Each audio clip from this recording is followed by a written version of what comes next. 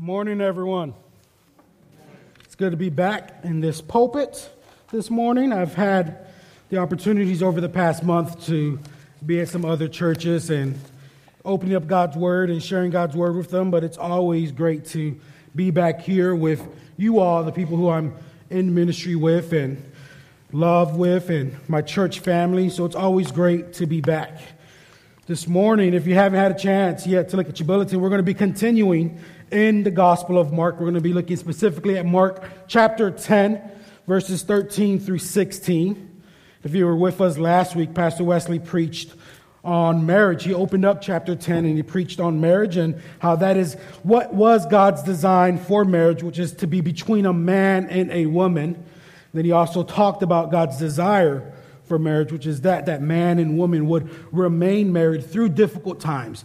And really, even though he does give an exception for divorce, his desire is still that we are to be in marriage, that is a lifelong commitment. And that's kind of what we were at last week, and kind of following along that theme, if you will, of the family.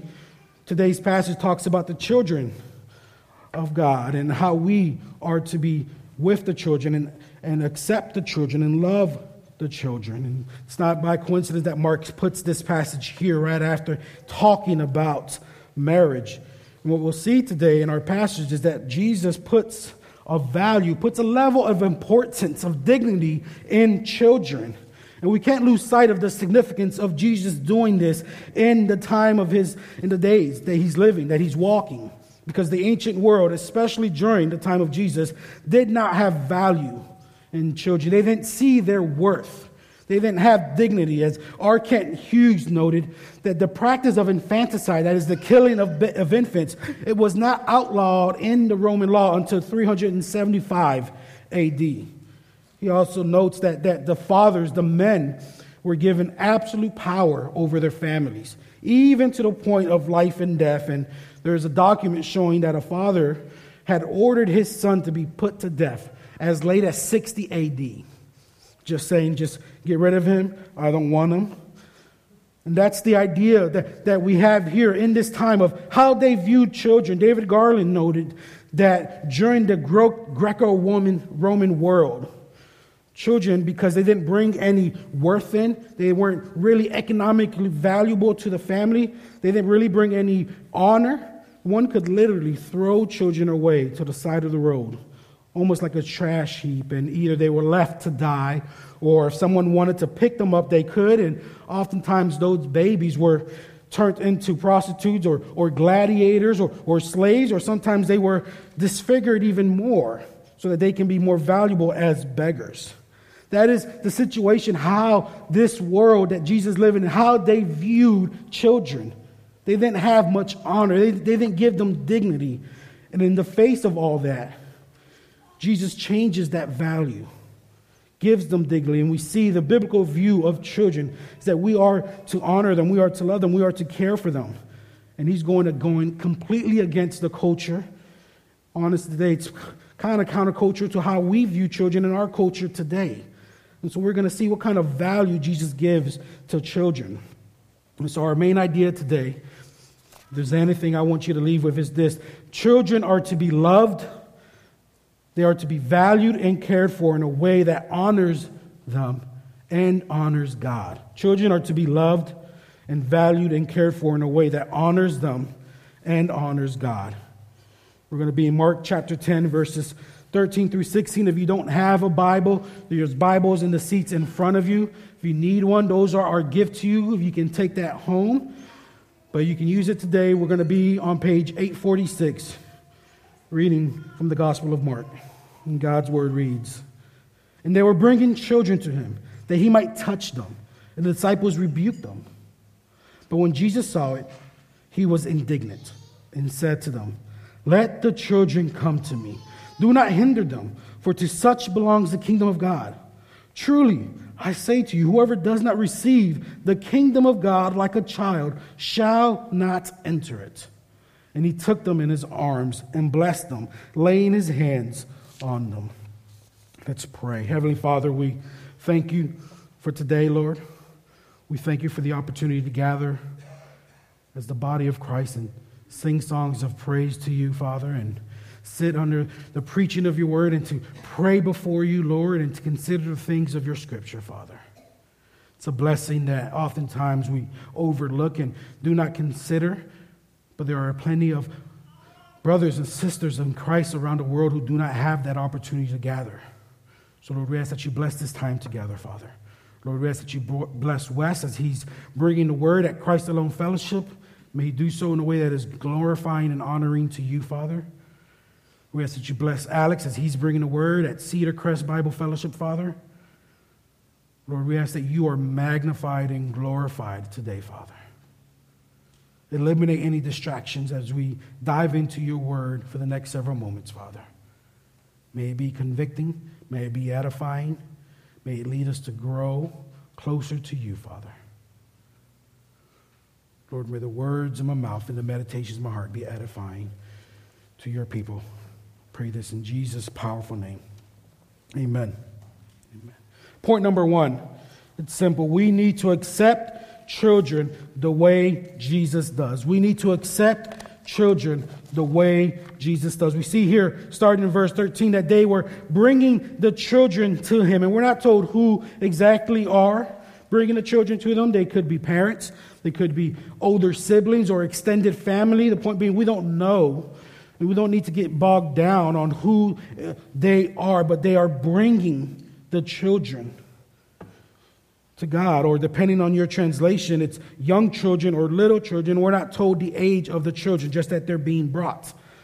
The Greek word here for children or younger children is paidion, and it refers to a little child, a young child. In some instances, it refers to infants, and we actually see Mark used this same word in chapter 5 when Jesus heals Jairus' daughter, and he calls her a paidion, and we see there that she is a 12-year-old. So really, it could mean from anywhere from an infant all the way up to 12-year-old. In Luke's account that we read during our scripture reading, it calls them infants or babies. The point being is that these children are from many ages, and they're bringing them to Jesus for him to touch them. And I just think that's important to know that they are bringing him. And we see what happens. The parents, whoever is bringing the children to Jesus, and we see that the disciples rebuke them. They are, in essence, denying these families, the children, access to Jesus. We're not told why the disciples are denying. Simply, we're told that they rebuked them. They're telling them, no, you can't come. Whether they think the children are going to be disruptive or whether they had that same mentality that was so entrenched in the culture where they didn't see them as valuable, but that we need the grown-ups instead. Not the children. We need the people who really need to be healed, the important people. Maybe that's part of their mindset. It's clear that they weren't really listening when we see in chapter 9 Jesus give value to children here in Mark. They're clearly showing their ignorance by rebuking the parents or rebuking whoever is bringing the children. And how does Jesus respond? We see in verse 14. It says, but when Jesus saw it, he was indignant and said to them, let the children come to me. Do not hinder them, for to such belongs the kingdom of God. He was indignant, or depending on your translation, it's much displeased. This is a sense of righteous anger. This is the only instance in scriptures where we see Jesus being described this way, that he was indignant.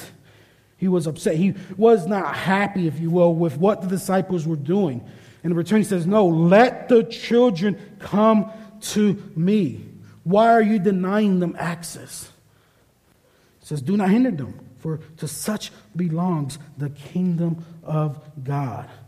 He's saying, I need to bring them in. He's bringing them in. He's accepting them.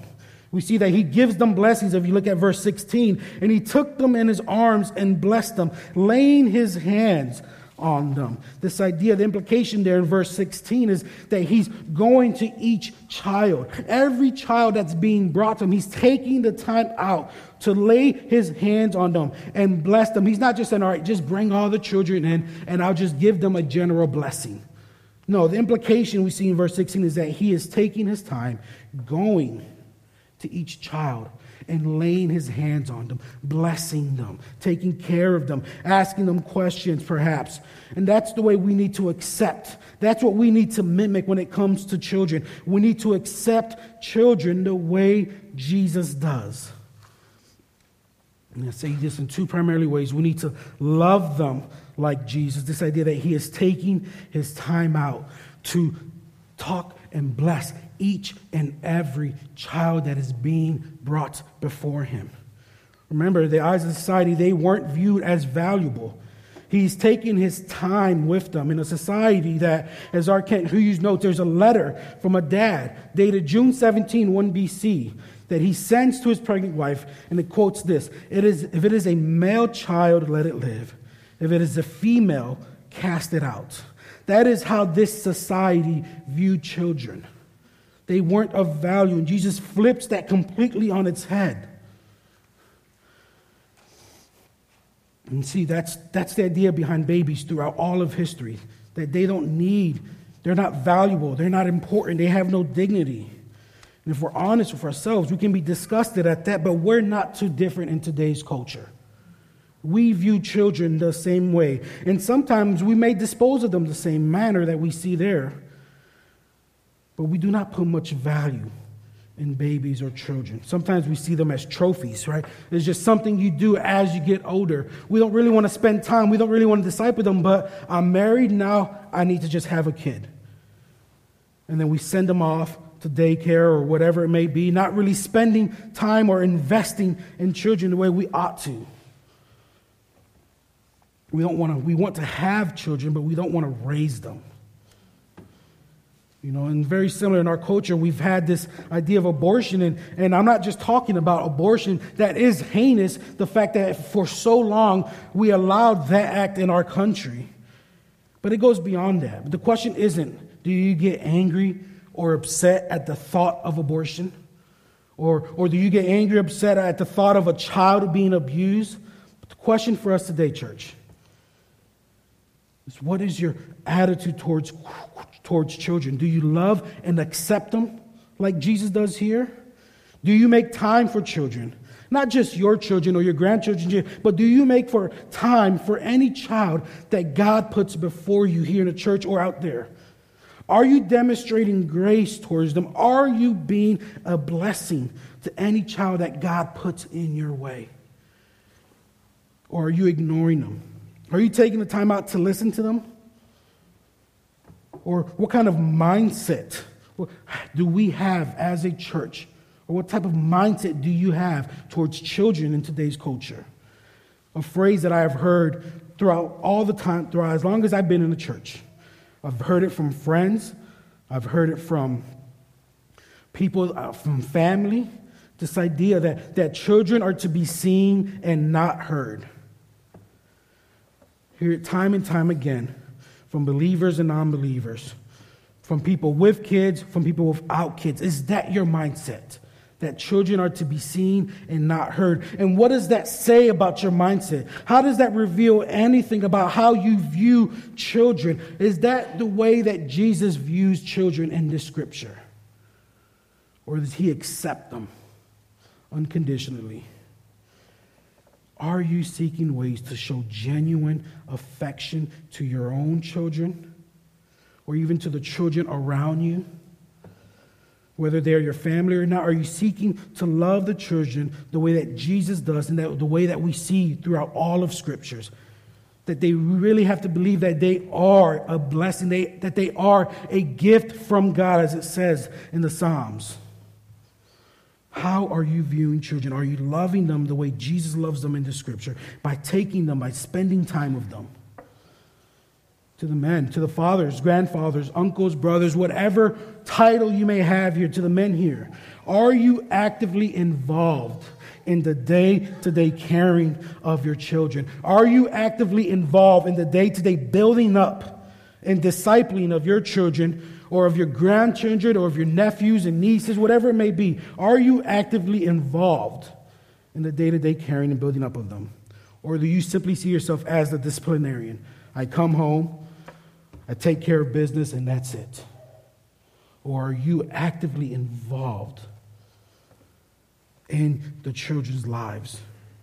I would venture to say, I know I'm guilty of this myself, that there is more that we as men can be doing in our families. There is more that we can be doing when it comes to our children and the children within the church. There is more that we can do to bless them, not just look at them and not just say they're cute, but to be a blessing to them. Because our love for children, how valuable we see them, it's seen in how we treat them. It's seen in how involved we are, how we care for them. We want to be a church that is actively loving children the way that we see Jesus loves children here in Mark. And so we must love them the way Jesus does. And another way to accept children the way Jesus does is by leading them to Christ. Are we leading our children to Jesus? The parents here, that's what they're doing. They are bringing their children to Jesus, and we ought to be doing the same. We ought to be bringing our children to Jesus. What does that mean? Simple. Are we pouring into our children? Making sure that they are growing up in the ways of God. Are we being an example for them? Are we modeling, as Danny Akin calls it, a Christ-intoxicated life? Are we mimicking for them the ways that they ought to worship God? Are we mimicking for them the way they ought to pray? Or is the only time that your children see you open up your Bible is on Sundays? And the rest of the week it just sits on the stand? Are you evangelizing your children? Are you taking time to evangelize the children in our church? Are you being intentional in looking for opportunities to present the gospel to our children? Do we have homes that are saturated with the gospel? Are we taking time to pray with our children, showing them, mimicking them how they ought to pray? Are we teaching our children how to pray? One of the men that used to disciple me out in Philly, that is the one thing that I've taken from him, even 7 years after being there and not having talked, the way I am, the affection that I show towards my boys, it's all because of what this man showed me by discipling me. He would pray for life groups, and no matter what was going on, how many kids in there, he never watered down prayer time. If we had 15 kids, they were going to sit through the whole prayer. I was there with him when he's praying for his kids before bedtime, and he never watered it down. He prayed for each and every kid, and if it took 15 minutes, it took 15 minutes. But he never watered down prayer for kids. Are we mimicking that to our children? Are we teaching them how they should be praying? Are we showing to our children that living for Jesus is an everyday affair, not just something we do as we walk through the doors here on Sunday or on life group nights or on Bible studies, but every day of our lives, we are to be followers of Jesus. We want to be a church that is known for that. We want to be a church known for where its members are living for Jesus each and every day, not just Sundays. That's our goal. That is our prayer here as leaders here, that we mimic that for you guys, and in return, you guys are doing the same. And then the same is being shown to your children. We want to show the children here how to live for Christ. And everything we do is with that in mind. The thought process of why we have children in service until worship is over is so that the children can see their parents singing praises to God, giving themselves to God, so they can see what it means to worship God. Part of the reason we don't have children's church throughout the summer, it is to give our teachers a break, but it's also to try to integrate children into the service more, so that they can see what it means to sit for prayer, so they can see what it means to sit under the preaching of God's word, so they can sit and know what it means to just worship God. Some of the best gospel-centered conversations that Keisha and I have had with our boys has been during the Lord's Supper. When we sit there and we get ready to partake in it, and they're asking, why can't I do it? What are you doing? Why do we do this? And that is an opportunity for us to just share the gospel with them. And that is why we do each and everything the way we do here. We're trying to be intentional, and that is the call. We have to bring our children to Jesus. Jesus says here that this is the kingdom is theirs. He says, let the children come to me. Do not hinder them, for to such belongs the kingdom of God. We may not believe it, we may not understand it, but children are capable of coming into a loving relationship with Jesus at a very young age. There are plenty of people in our church who will tell you that they were saved at the age of 4 or 5, and that God has held on to them all throughout their life. And that is how we are to be bringing our children to Jesus. This is affirming, in essence, what Jesus is doing. He's affirming that children are able to come to God. They are able to have some sort of spirituality. Theirs is the kingdom of God. They belong to the kingdom of God. So we need to be bringing them to Jesus. We need to love them like Jesus. We need to be teaching them God's ways. Point number 2. So we need to accept Jesus the way children do. We need to accept Jesus the way children do. Verse 15. Truly, I say to you, whoever does not receive the kingdom of God like a child shall not enter it. Whoever does not receive the kingdom of God like a child shall not enter it. First thing I want us to see here is that wording at the beginning in verse 15 where Jesus says, truly.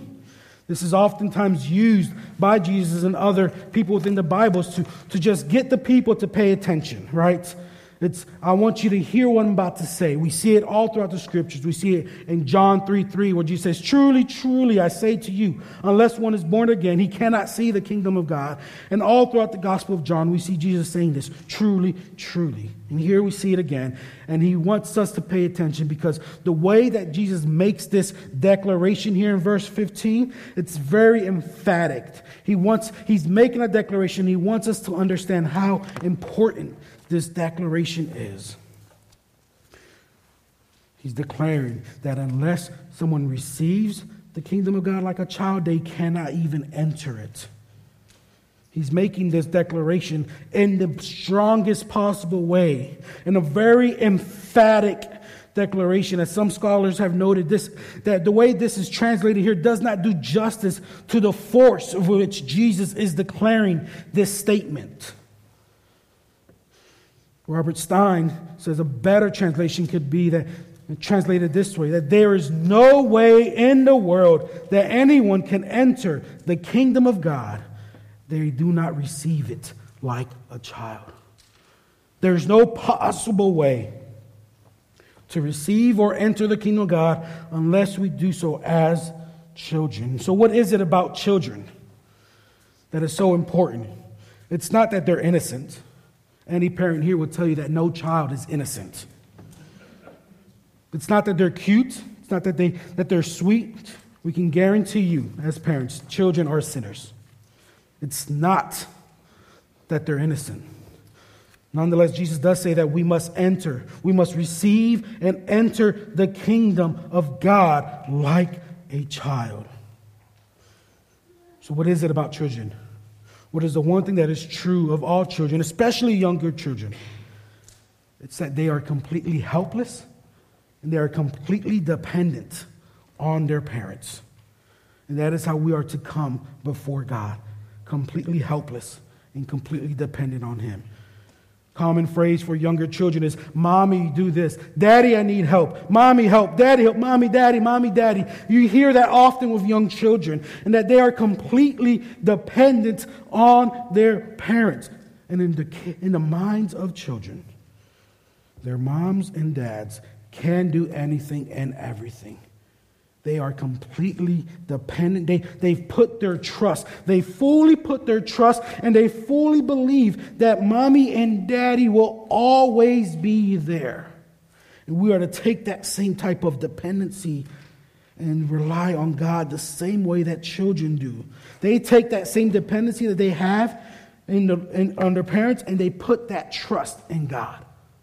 Children come to God completely helpless, completely dependent on them. How many times do you read Bible stories to your children and they are completely amazed? Wow, David really defeated Goliath. Can't believe Daniel made it in the lion's den. They believe it wholeheartedly.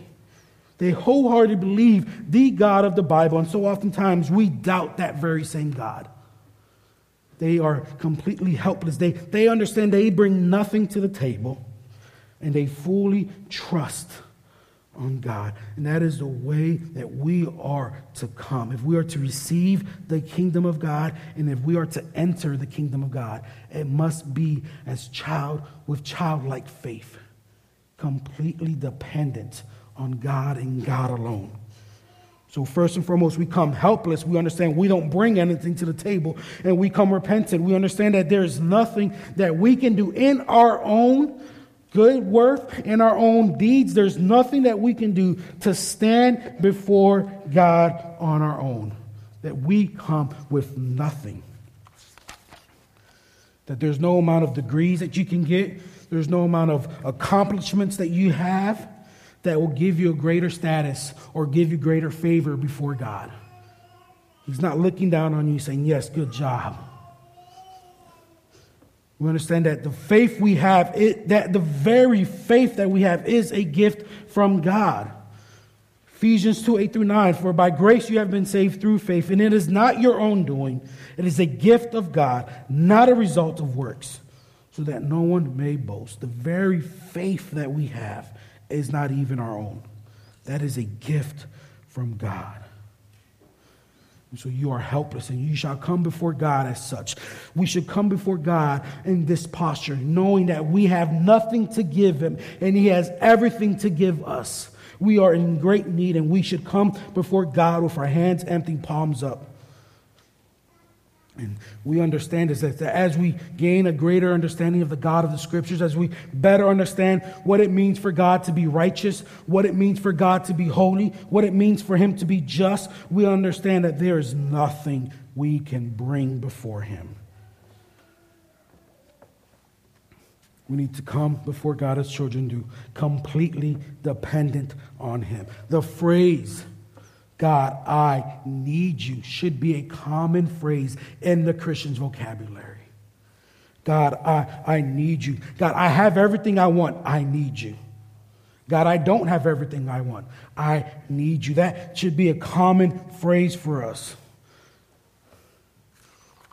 We need to depend on God, and God gives us everything. God gives us the strength that we have. God gives us the ability to understand him, that even if we were to read our Bibles without God giving us the ability, opening up our eyes, opening up our hearts to the Scriptures, we can't even understand them without God first giving us that ability. The faith we have, we understand that the faith that we have is a gift from God. It's not your faith. It's something that God has given to you. No matter how much you understand, everything that you think you know about Scriptures is you know because that is a gift from God.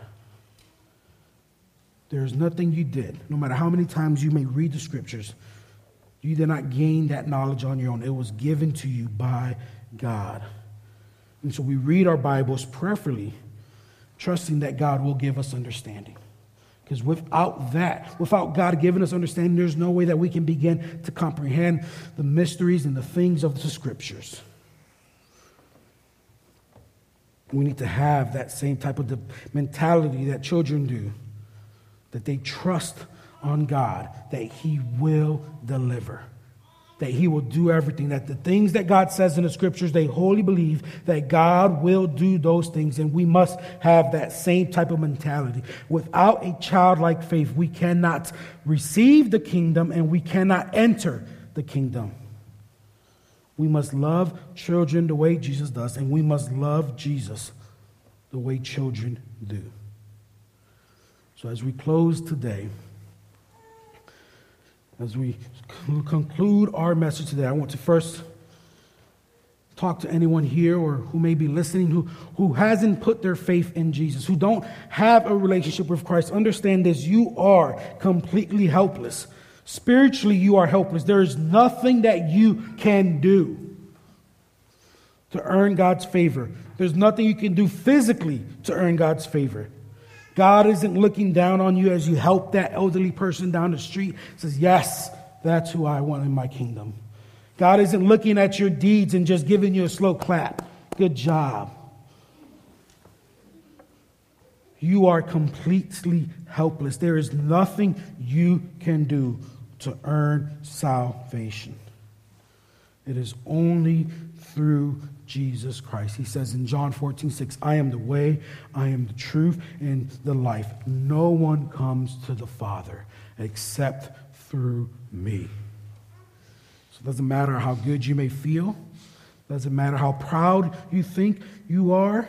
There is nothing that you do to earn salvation. Every single person who has ever walked on this earth will come face to face with the God of the universe and will stand before him in judgment. And those who are trying to stand before God on their own deeds, they will get the wrath of God. Everyone is helpless at that point. Everyone at that point, as they stand before the God of the universe, deserves the wrath of God. And there are only two types of people in this world: those who are in Christ and those who are not. And if you are not in Christ, you will receive the full judgment, the full wrath of God. Because we understand that everyone sins and everyone falls short. No one gives God what is rightfully his. Everyone is in need of a Savior. And in that instance where we are the most helpless as we can be, that is exactly what the God of the universe offers. He extends his love and he extends his mercy, and he offers everyone the free gift of eternal life in Jesus Christ. So if you've never thought of these things, if you've never put your faith in the works of Jesus Christ, we're here today. We have fellowship with me after the service. Pull me aside. I would love to talk to you about what it means to put your faith, to put your trust in the works of Jesus Christ.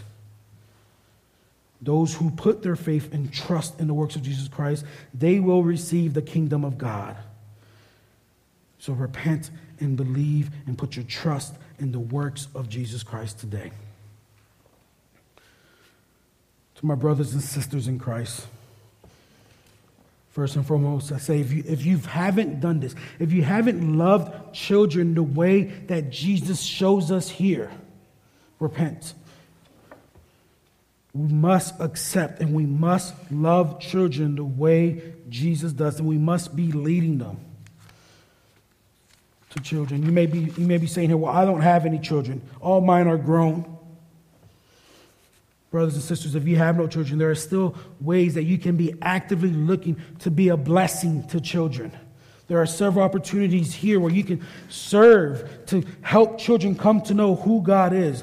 There are opportunities through Children's Church. We have programs like Pilgrim Progress.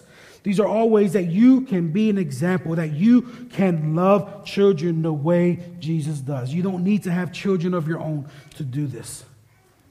You can be a blessing to a child. Perhaps that's not your cup of tea. Perhaps you don't want to do that, but there's still ways that you can. You can look for ways to be actively engaged in your church to be a blessing to children. You don't need to have children to do that. If you see a family may need help, you can offer them some help. You can be like, hey, can I sit with you guys? Can I get you anything? Words of encouragement are a great thing to a young family. It's the only time that you are talking to a family about their kids is when their kids is doing something wrong. Your kid did this, or are you looking for opportunities like, look, I saw your son being very helpful today. Such a blessing to my soul to see them love other people the way that they are called to in the scriptures. Great job. That's how we can be an encouragement to families, how we can be a blessing to kids. Looking at them saying, that's a great job you just did there. Thank you. We have to be looking actively for ways to love children the way Jesus does, to be a blessing to them. And to the parents, you don't get off that easily. You are the primary influencer of your children's lives. You are the main person who is going to be discipling them. Right? Your mindset cannot be, oh, I will take them to church and they will go to children's church and that's where they'll learn to love God. Your mindset can't be, I'll send them to youth group and that's where they'll become disciples of Christ. No, you are the primarily discipler of your children. You must be influencing your children this way. Yes, we're called to help as your brothers and sisters in Christ. We're called to be there and to come alongside of you. But that main responsibility to disciple your children, to bring them to God, is yours as parents. We're told in Proverbs 22:6 that we are to train up children in the way that he should go. We are commanded in Deuteronomy 6 that we're to teach our children the ways of God, everything that he has commanded. That is our responsibility as parents. We have to be the primary influencers in our kids' life, not the media, not social media, not children's church. We as parents, we have to be willing and able to discipline our kids. And that's difficult and that takes work, but that is your calling as a parent. We need to treat them. We need to raise them up. We need to teach them how to be respectful to others, how they are to conduct themselves in classrooms or in church, how they are to be respectful towards others, how they are to put others' needs before their own. We should be training them to be the hands and feet of Jesus Christ. Or we need to be patient with our children the way God is patient with us. We need to be merciful and gracious to our kids the way that God is gracious towards us. We must seek as parents to instill the reverence of God within our children. That is your primary job, not the church's. We're here to help you. We're here to be a blessing. But we see your kids 4 or 5 hours out of the week. The rest of the time, they are with you. Are you discipling your children? Let's pray. Heavenly Father, we thank you for the gift of mercy and grace, and we thank you for the gift of your Son on the cross. We understand that we couldn't do any of this, Lord. We can't begin to love our children the way that you love them if you haven't first loved us, Father. We can't be a blessing to our children without first receiving all the blessings that you give us, Father. Lord, if we've fallen short in these areas, if we've fallen short of loving our kids the way that you love them, Lord, show us that, reveal that in our hearts, Father. May we repent of that, Father. May we realize the calling that we have as a church to raise up the next generation, to bring them up in the ways of God. May we seek to love children and be a blessing to them as a church body. Thank you for the gift of eternal life that we have in your Son, Jesus Christ. Give us the strength and discernment to lead our children to you, Father. We pray all this in Jesus' name. Amen.